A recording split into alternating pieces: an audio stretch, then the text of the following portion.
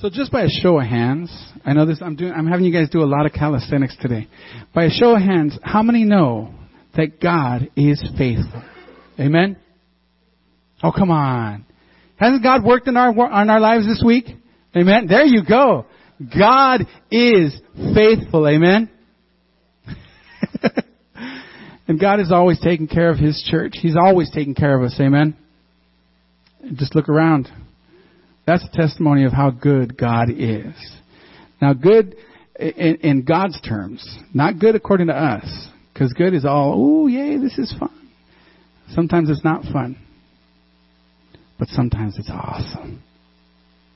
Amen. And today it is my honor and privilege to bring up to our pulpit, or to God's pulpit, a man of God with His word in his heart, and always preaching the good news, and always reaching out to everybody. With you, Pastor Roy Halberg.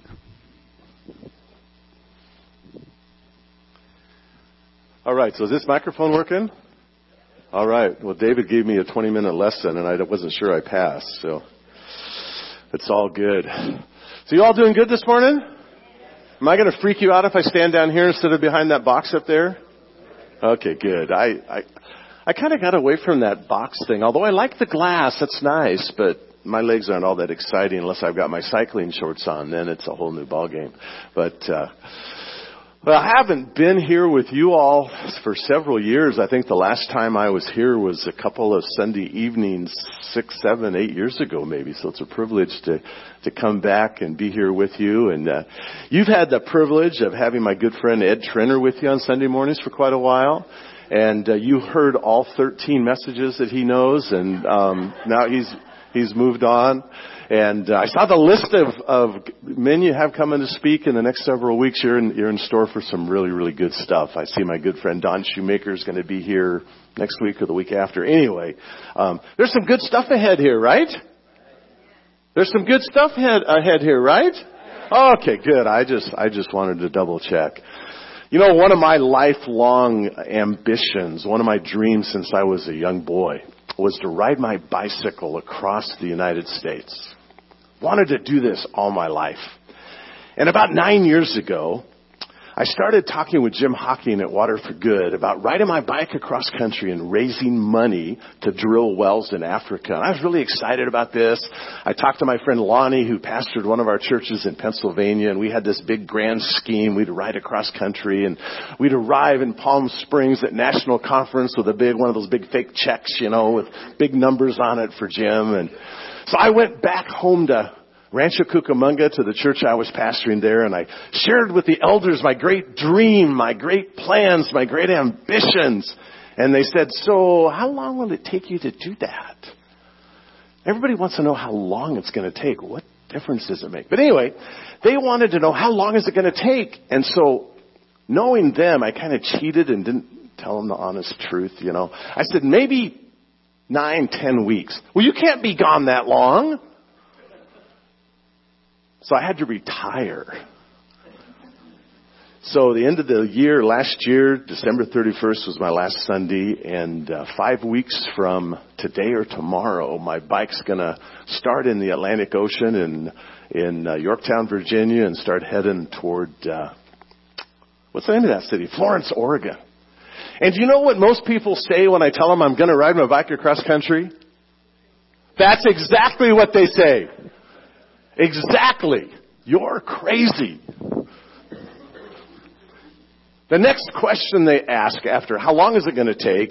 The next question they always ask is, how many people are going with you? And I told, there's only going to be 4 of us. Me, myself, and I. And of course, Jesus. Yeah. And so I'm getting a little grief about riding across country by myself. My wife has 2 friends that we've known for years, and they're telling her, you know, Jesus sent them out 2 by 2. It can't be God's will for Roy to do this, right? Anyway, it's been a fun experience. But it reminds me of years ago.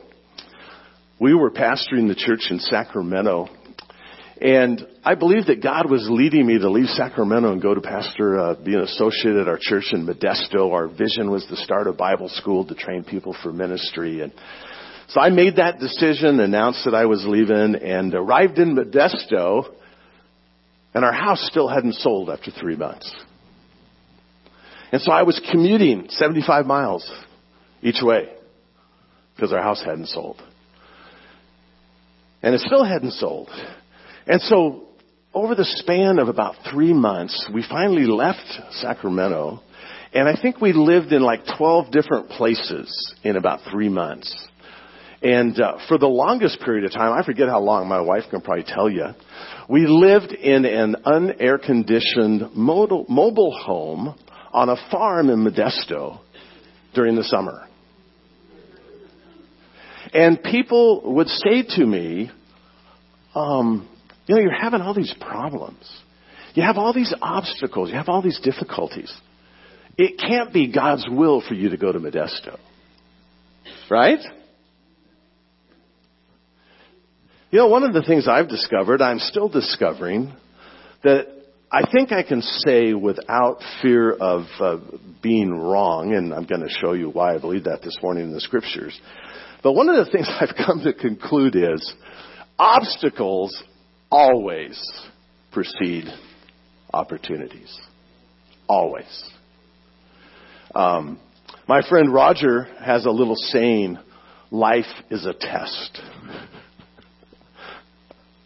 Interestingly, I had a few minutes this morning to read the sports page. Any Dodger fans here? Yeah. The rest are Angel fans? How many don't care? So last night, I'm getting my notes together for this morning, and I've got my phone next to me. I'm not listening to the game, but every time something happens, my phone beeps at me. Here's the latest update on the Dodger game. It's tied 4-4 in the 9th. It's tied 4-4 in the 10th, the 11th, the 12th. Goes into the 14th inning, and one of their rookie pitchers gives up a 3-run home run in the 14th inning. Walk-off home run, game over.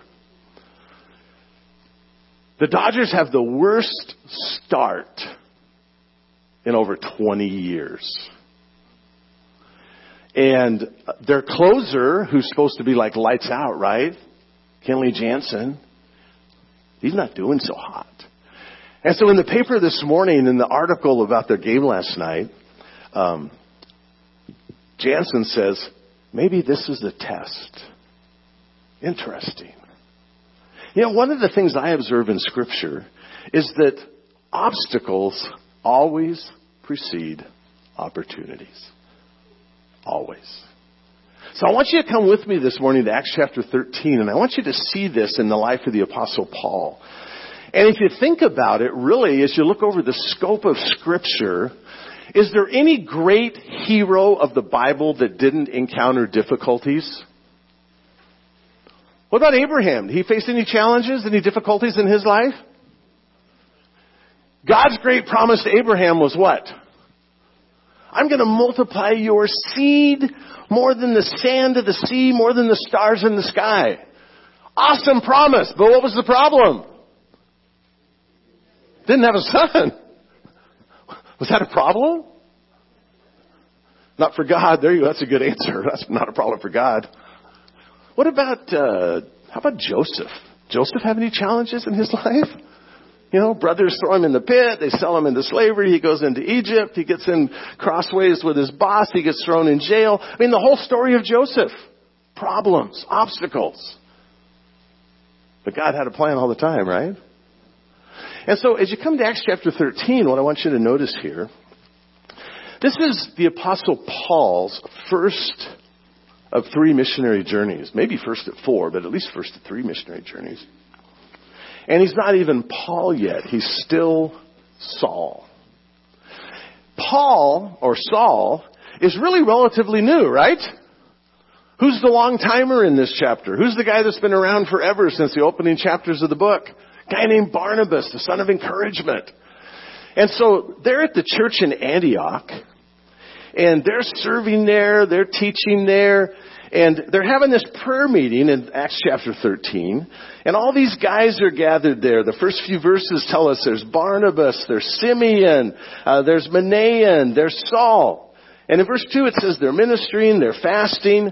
And the Holy Spirit says, set apart for me Barnabas and Saul for the work which I have called them. And when they had fasted and prayed and laid their hands on them, they sent them away. So is there any precedent for that 5 o'clock prayer meeting tonight? You don't have to skip lunch and fast, but praying's a good thing, right? So they're praying and fasting, and somehow the Holy Spirit of God communicates to them, these guys are going out preaching. These guys are going out. Now, is it or is it not the will of God for Saul and Barnabas to go on this preaching mission? Will of God, yes or no? Yes. So, most of us would assume if we're in the will of God, we're going the direction God wants us to go, there's going to be clear sailing, no problems, right? No. Wrong-o. So, there's 4 obstacles that Paul and Barnabas encounter as they go on this first missionary journey. And so, verse 4 says they're sent out by the Holy Spirit, they go down to Seleucia, they jump on a ship, they buzz over to Cyprus, which is kind of an interesting place to start on the first missionary journey. Why did they go to Cyprus? Well, my guess is Barnabas was from Cyprus. Isn't that interesting? Right back to where he was from, his source of origin. But they go to the island of Cyprus, and it says here, when they reached Salamis, they began to proclaim the word of God in the synagogues of the Jews. I'm in verse 5. I go really fast. So if I lose you, just kind of wave at me and I'll tell you what verse I'm in. Because we're going to do this whole chapter and I'm not going to read every single verse and you're going to have to really kind of keep track, right? Anybody have a Bible with them this morning? All right. I like Bibles. They're good. The B-I-B-L-E, right? So they've gone through the whole island and they come as far as Paphos. And they find a magician, a Jewish false prophet whose name is Bar-Jesus, son of Jesus. What's the name Jesus mean? Salvation. Son of salvation. Which is kind of an interesting name for a guy whose reputation is a false prophet and a magician. Now, when you and I hear the word magician, we probably think of these guys that, they make an airplane disappear. They go to Vegas, have a big show, or anyone ever go up to the Magic Castle and see these magic acts? These guys are phenomenal. I love magic. This magician is dealing with evil spirits. This magician is an agent of the evil one. This isn't sleight of hand magic. And so there's this false prophet, this guy named, he's the son of Bar-Jesus, and he's with the proconsul, the governor of the island of Cyprus, or at least this region under the authority of Rome, Sergius Paulus, a man of intelligence. This man summoned Barnabas and Saul and sought to hear the word of God. Isn't that awesome? Here's a guy, he's the governor. He's been placed in authority. He has this position of power, influence, and authority. And he wants to do what? Wants to hear the word of God. Now, he's probably curious. He's probably one of those guys that is intelligent and open to new ideas and new philosophies. So I don't want to over-spiritualize, but he's open, right? He's open to hearing what Paul and Barnabas are saying. That's cool. But do you notice the first word of verse 8? But Limus the magician, for so his name's translated, was opposing them. What was his goal? What's the next phrase say? Seeking to turn the proconsul away from the faith. So here's Barnabas and Paul. They launch out into this effort. They meet a guy who's open to the gospel, open to hearing about the Lord. And what do they encounter? Opposition. Yeah. And it's not only a human opponent, but there's spiritual warfare here. There's a spiritual dynamic to this. There's opposition. There's opposition to what they're trying to accomplish. And notice how Paul responds to this opposition. Does Paul quit? Does Paul go home? Does Paul turn back? Oh, no. He says, but Saul, who was also known as Paul, filled with the Holy Spirit, fixed his gaze on him. And he said, you who are full of all deceit and fraud, you son of the devil, you enemy of all righteousness, will you not cease to make crooked the straight ways of the Lord? Now behold, the hand of the Lord is upon you, and you will be, what? Blind. Which is interesting, since that's how Saul came to the Lord. Struck down and blinded, right? I find that kind of curious.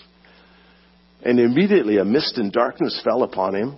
He went about seeking those who would lead him by the hand. Then what happened in verse 12? The proconsul believed. There's that key word, right? Believed. And that was the goal all along, right? And so here's Paul going on this mission and encounters immediately spiritual opposition. You know, my wife and I have wondered about this a little bit in my plans to ride my bicycle across country. Because as my plans have developed, she's experienced some health issues that are new and different and not too exciting. And we've wondered, maybe this is a form of spiritual opposition. Might be. I don't know. But there's obstacles, there's opponents, there's problems. And what does Paul do? Pressing on. And so right out of that experience in verse 13, now he faces his second crisis, his second form of opposition. Paul and his companions put out to sea from Paphos. They come to Perga and Pamphylia. You all know where that is, right? Asia Minor, what today is Turkey. But John left them and returned to Jerusalem. So John Mark, who is Barnabas' nephew, John Mark has been traveling with Paul and Barnabas from Antioch to Cyprus. He's been a part of their ministry team. And now what's he do? He leaves. What do you call that? If he was in the army, what would you call it? Desertion. You ever been deserted? You ever had somebody you were counting on, dependent on, that just pulled the plug and said, I'm gone, I'm out of here, I'm not keeping on?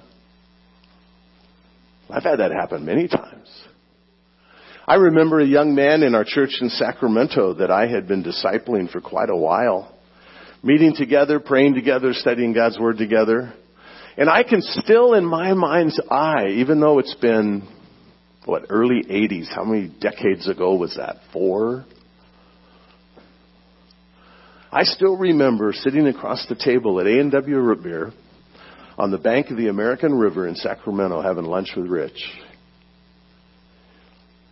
And him telling me, my brothers who don't know the Lord are prosperous, they're making money, they're making far more money than I am, they're far better off, they're doing far better than me. I've decided to go back and be a pagan again. What? Gone. I remember a couple in our church in Altaloma that were significantly involved in the ministry. And, I remember prayer walking with the husband. My wife and I and Kenny and one of our elders, Carlos, we walked up and down those hills prayer walking in the streets of Altaloma for months. And then came the day when Kenny and his wife said to me, we're leaving. This church is dead or dying or both. We don't, whatever it is, we're gone. We're done.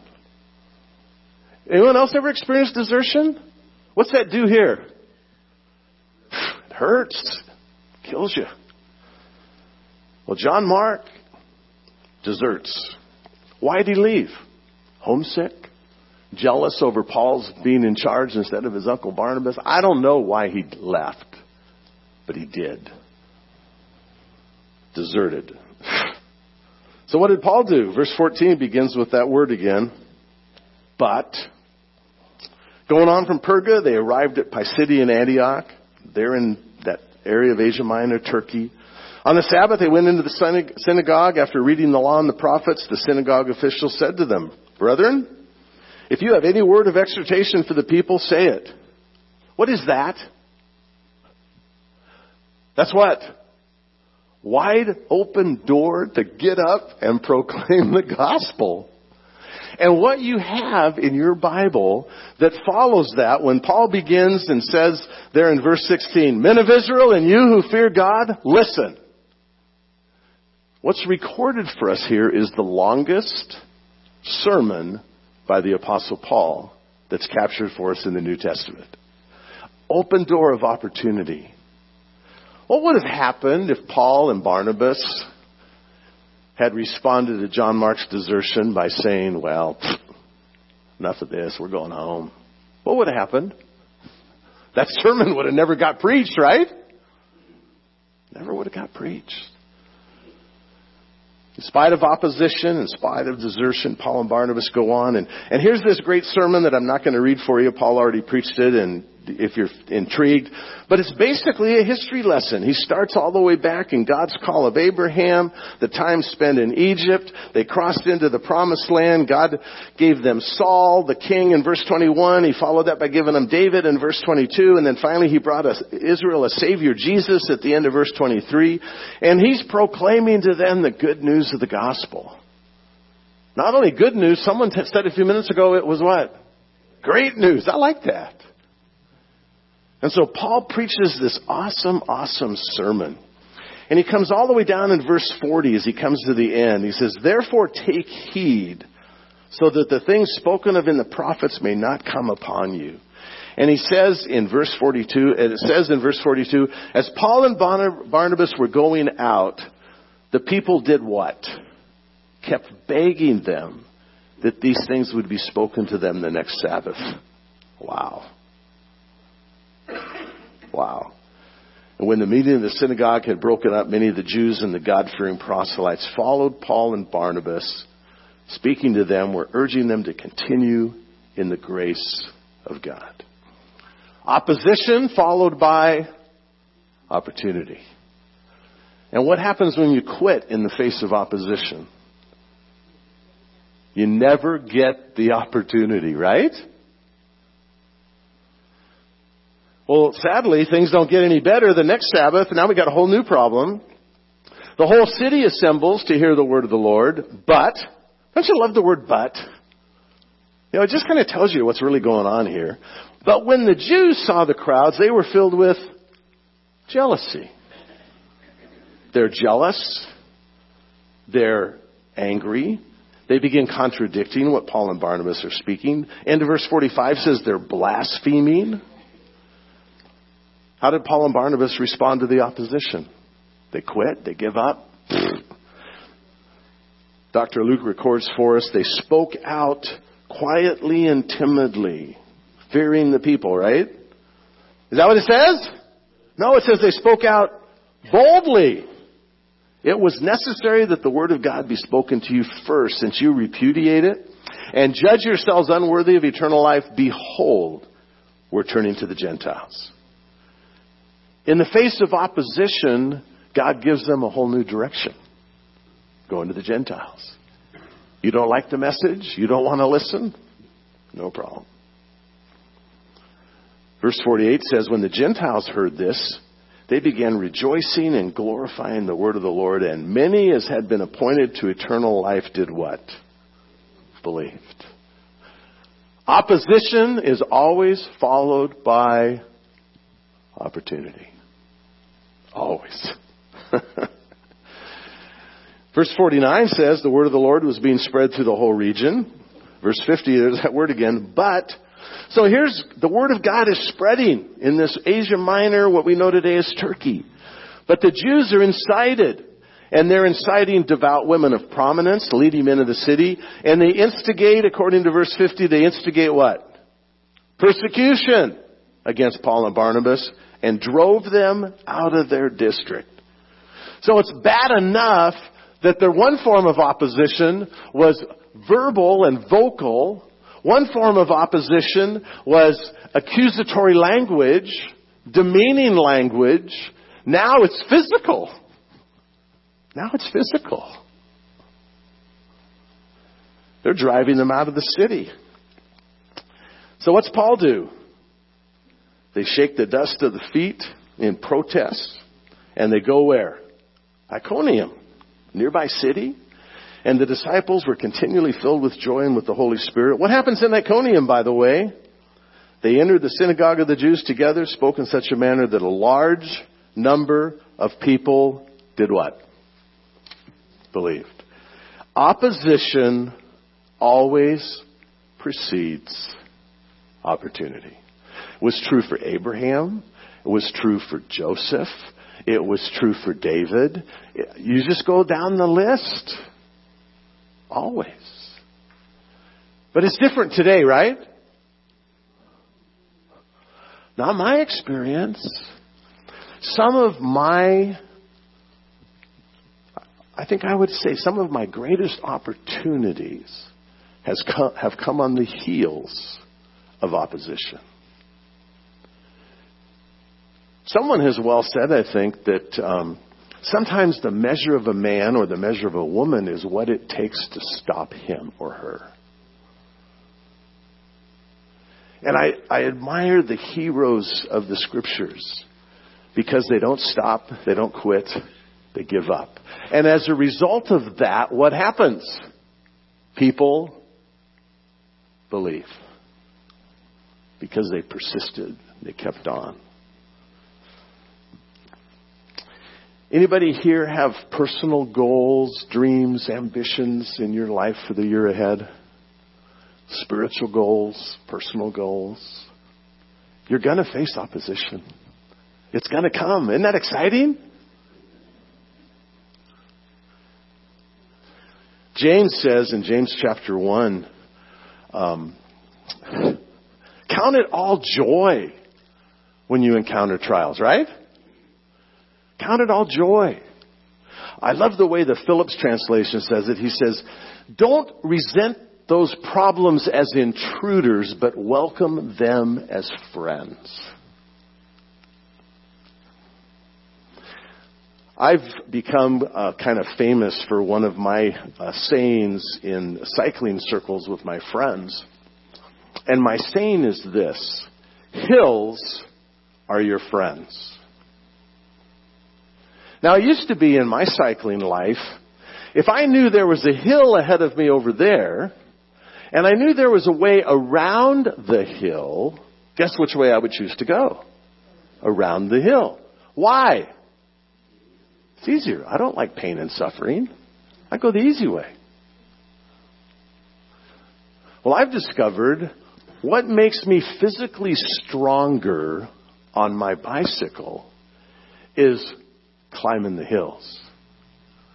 And so when I get on my bicycle and ride up to Mount Baldy, and I do that multiple times over the months, now I get involved in a 100-mile bike ride with hills up in the Solvang area. I'm flying up hills. These things are no problem. Why? Hills are my friend. And what happens as we look toward the future with our goals and dreams and ambitions, if we try to avoid the tests and the challenges and the difficulties, guess what we miss? We miss the blessings that God has for us. And I think, you as a church family have some future direction that you're headed. You have a search committee looking for a new pastor. That's going to be a piece of cake. You'll probably have someone here going full blast within 30 days, right? Not likely. Not likely. It's going to take a while. Are you going to get frustrated by that? Some people do. How come it's taken so long? What's wrong with that search committee? God in His time is going to lead and direct. And as always, what you're going to discover is what? Obstacles precede opportunities. Your church has embraced a huge project in your outreach in Boyle Heights. And I suspect, having no knowledge of this, but just having been around churches for all my entire life, there's probably been people opposed to that whole idea. Why are you guys going all the way over there to East Los Angeles? We got people to reach right here in Norwalk. It's scary over there. Is that right? Is it scary over there? Huh? You guys know? Well, why are we spending money to do, their opposition always precedes opportunity. And you've begun to reap the fruit and the benefits of what you've invested in Boyle Heights. And maybe those voices that used to be in opposition are kind of quiet now, and that's a good thing. I'm just guessing. I could be wrong. But whenever you launch out on something new and bold and daring for the Lord, guess what?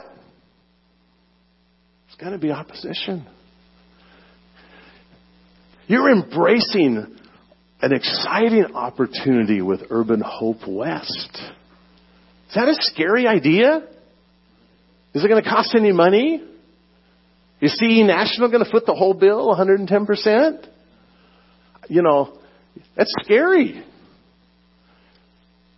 I wonder if the neighbors around the church knew what you were planning to do, how excited they would be. And if they found out, I wonder how they would respond. I wonder how the city leaders are going to respond. Is there going to be opposition ahead? Some of you are really upset with me. You're kind of got this big frown on your face. Like, oh.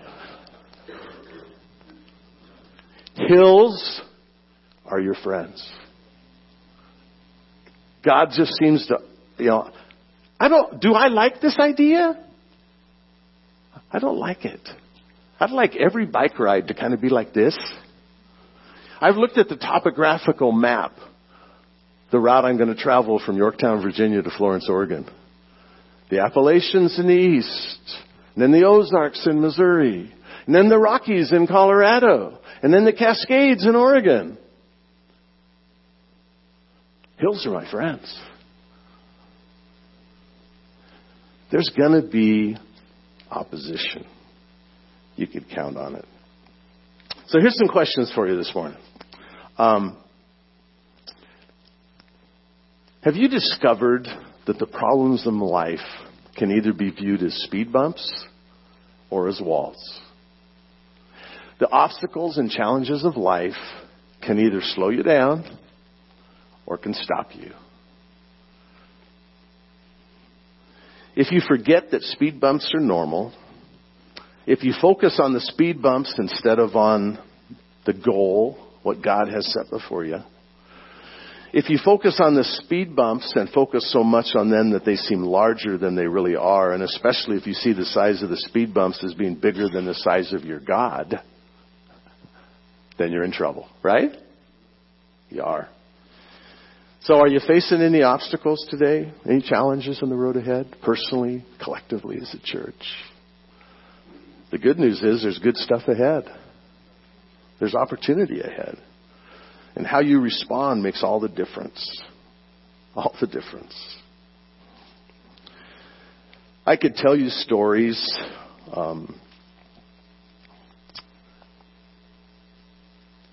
My 50-year-old brother-in-law, when he passed away, was a shock to my sister, to our family. Rich was probably one of the most popular, well-liked guys I've known in my entire life. Student body president at Brethren High School his senior year. Just a super, super guy. But as a result of that crisis in our family, I had the opportunity to preach his funeral to an audience full of longshoremen that Rich had worked with. Obstacle, opportunity. It's always that way. It's always that way. And in fact, there's a song, whenever I read these words, I think of one of the men in our church in Long Beach. Howard Cooper used to sing this song. And I've had many tears and sorrows. I've had questions for tomorrow. There have been times I didn't know right from wrong. But in every situation, God gave blessed consolation that my trials only came to make me strong. Do you believe that this morning? I hope you do. I've been a lot of places. I've seen so many faces. But there have been times I felt so all alone. But in that lonely hour, in that precious lonely hour, Jesus let me know I am His own. Through it all, I've learned to trust in Jesus. I've learned to trust in God. Through it all, I've learned to depend upon His Word. Amen. So I thank God for the mountains. Amen? I thank God for the mountains, and I thank Him for the valleys. I thank Him for the storms He's brought me through. Because if I never had a problem, I wouldn't know that He could solve them. I wouldn't know what faith in His Word could do. Through it all, I've learned to trust in Jesus. I've learned to trust in God. Through it all, I've learned to depend upon His Word. And so as you look forward to the future, personally in your own life, collectively as a church family, you can have confidence this morning that hills are your friends. And that obstacles always precede opportunities. The difference is what? Your attitude toward the hill. Not seeking to go around it, but in God's strength, God's power to face it and work through. That's what Paul did. Those 4 obstacles that he encountered, the result in all of those was the same thing. People came to faith. People came to trust Jesus as Savior. And that's what God wants to do here in this place, I think. Anyone else think that? That's what God wants to do here. And so, Lord, that's our prayer this morning. That you would continue to do good stuff here in this place. This place with a rich history of your presence, your work, your blessing. That as we look forward to the future, our expectation is there's going to be challenges. There's going to be obstacles. But as we trust you, rest in you, follow you, obey you, you're going to accomplish great things for your glory. And it's in that confidence that we agree together this morning. Hills are our friends. And we agree to welcome those difficult times. Not to resent them as intruders, but to welcome them as friends. And we agree to do that this morning in the mighty name of Jesus. It's in His name that we pray. Amen.